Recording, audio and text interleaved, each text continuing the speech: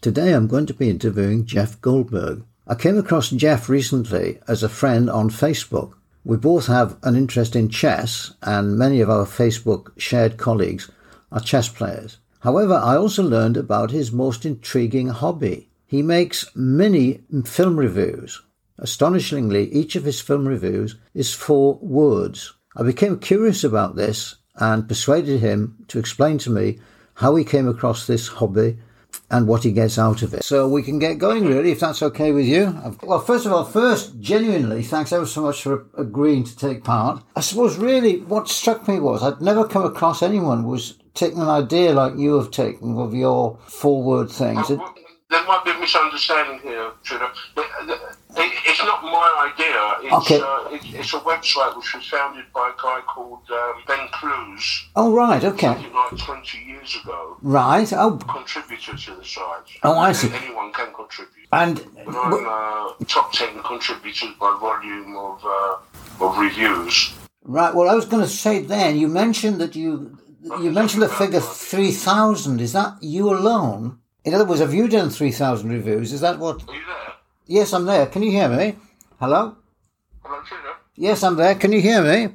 I can't hear you. Oh, that's strange. I can hear me and I can hear you. Hello? Can you hear me? I'm going to call you back. Okay. Yep. Hello? Hello, Jeff. Can you hear me? Hi, Tudor. Yes. Something that I got no response from you. Oh, right. Well, anyway... Something went wrong with the line. I sent you asleep very quickly. Well, it's no problem because we can cut out the 2 minutes that we've... Can you hear me now? Yes, we're all okay. The sound of volume is okay. Hello? As far as I can tell. Hello? Can you hear me? Hello, you've got it. Hello? Hello? Hi, Tudor. Right, now start again. Something keeps going wrong. The line keeps going. Oh, well, never mind. We'll do it. And if not, we'll switch off and start again in a couple of minutes or something, if that's all right. But right. Yeah, I'm happy to soldier on. Yeah, well, that's everything looks okay now. So let's hope that we can get going again. The site, which is fwfr.com. Right. Forward film reviews. It's actually an idea set up by a guy called Ben Clues. Ben Clues. Set it up something like 20 years ago. Ah, right, okay.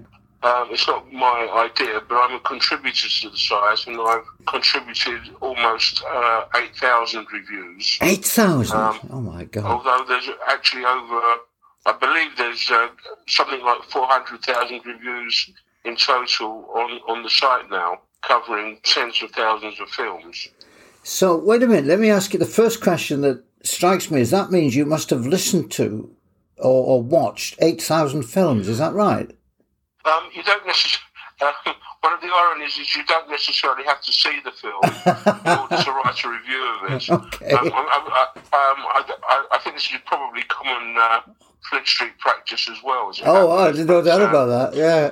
But in order to write a 4-word film review of the film, you just have to have something to say about it. Right, okay. And preferably something witty. Right, well, that's exactly what I'm looking for. For example, if I give you an example of that, there's a very old film called, I think from 1913, called Heinz Packing Pickle Jars. Right.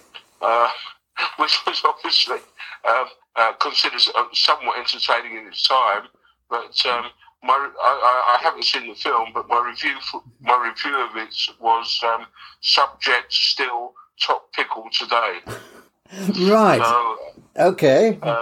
So one doesn't necessarily have to see all the films in order to review them. Yeah. Okay. But in my case, it does combine my love of film, particularly classical film, with my tendency to play verbal games. Yeah.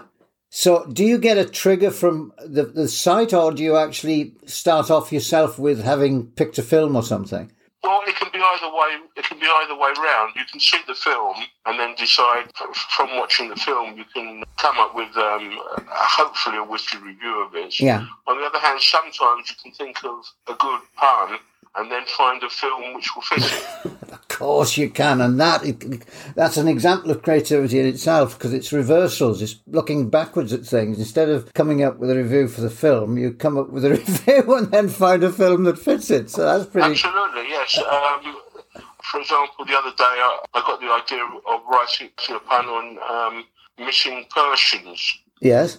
So I looked up on the internet to find an Iranian film about someone who had disappeared. Right. So there it was. So I put in the film, and I get my film about missing Persian reviews. What was the 4 words for missing persons? The point is, it's an Iranian film. Oh. It's not missing person, but missing Persian. God. The puns are easier if you've got the thing in front of you. So I did miss that completely. Right, gotcha. Okay, I'll give you that one. That's right. That's a way quite a lot of the best reviews tend to be written, but it can be the normal way around as well. Okay. Yeah. Well, that's just the sort of thing I was looking for. I mean, because of that and because of my interest in this, people always ask the question, where do you get the idea from?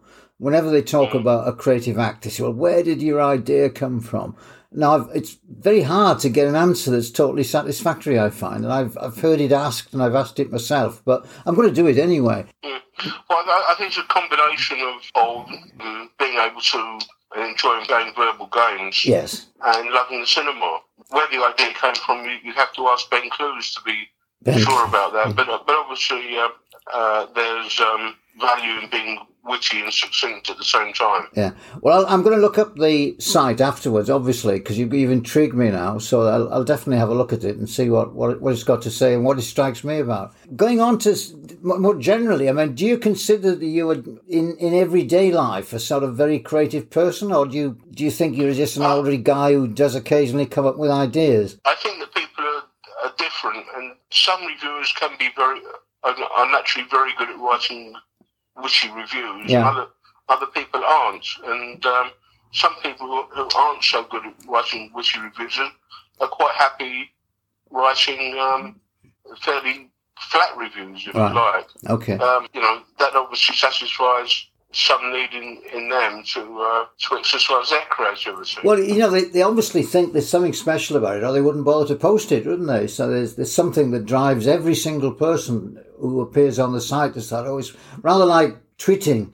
I'm a tweeter, and it depends on your own ability to be witty. And of course, there's a theory that applying to that stupid people often don't realise how stupid they are.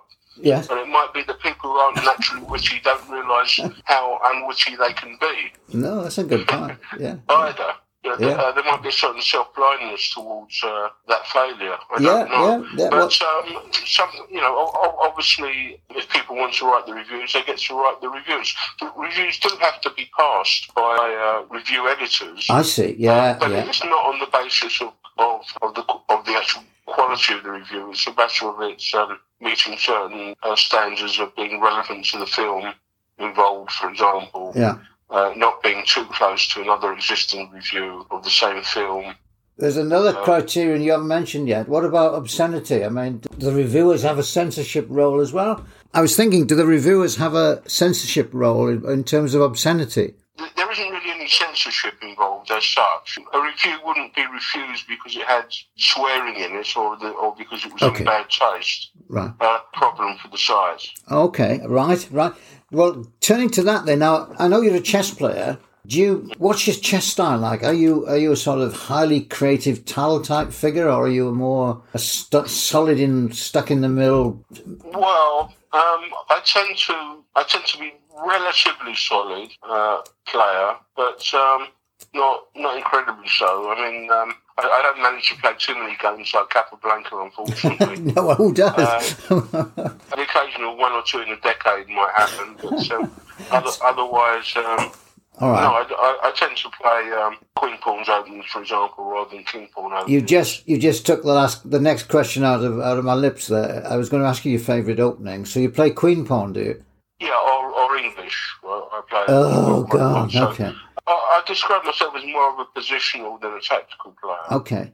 Well, you can give me some hint then, because recently my chess is just going down and down, and I think it's partly I've got so obsessed with podcasting that I'm not keeping up. But I mean, the London system is driving me crazy. I just don't know what to do about it.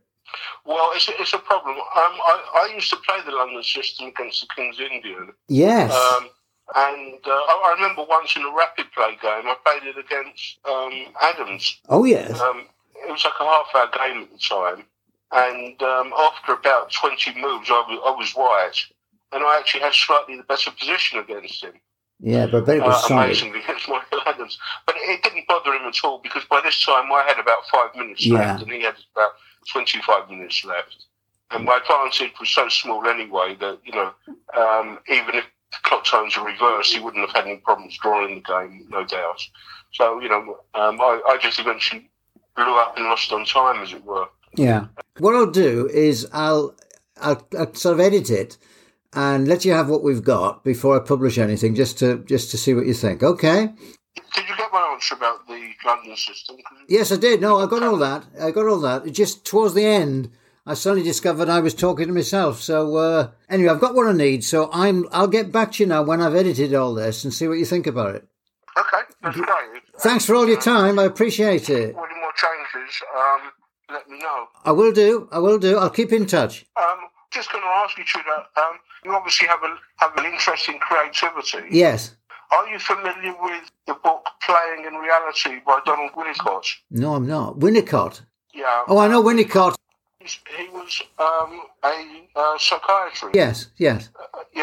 And he had a theory about playing and creativity. Wow. And I think this might interest you quite a lot. It certainly will. I've got the book in front of me. For example, one simple quote it says, "I should now be discussing the important feature of playing.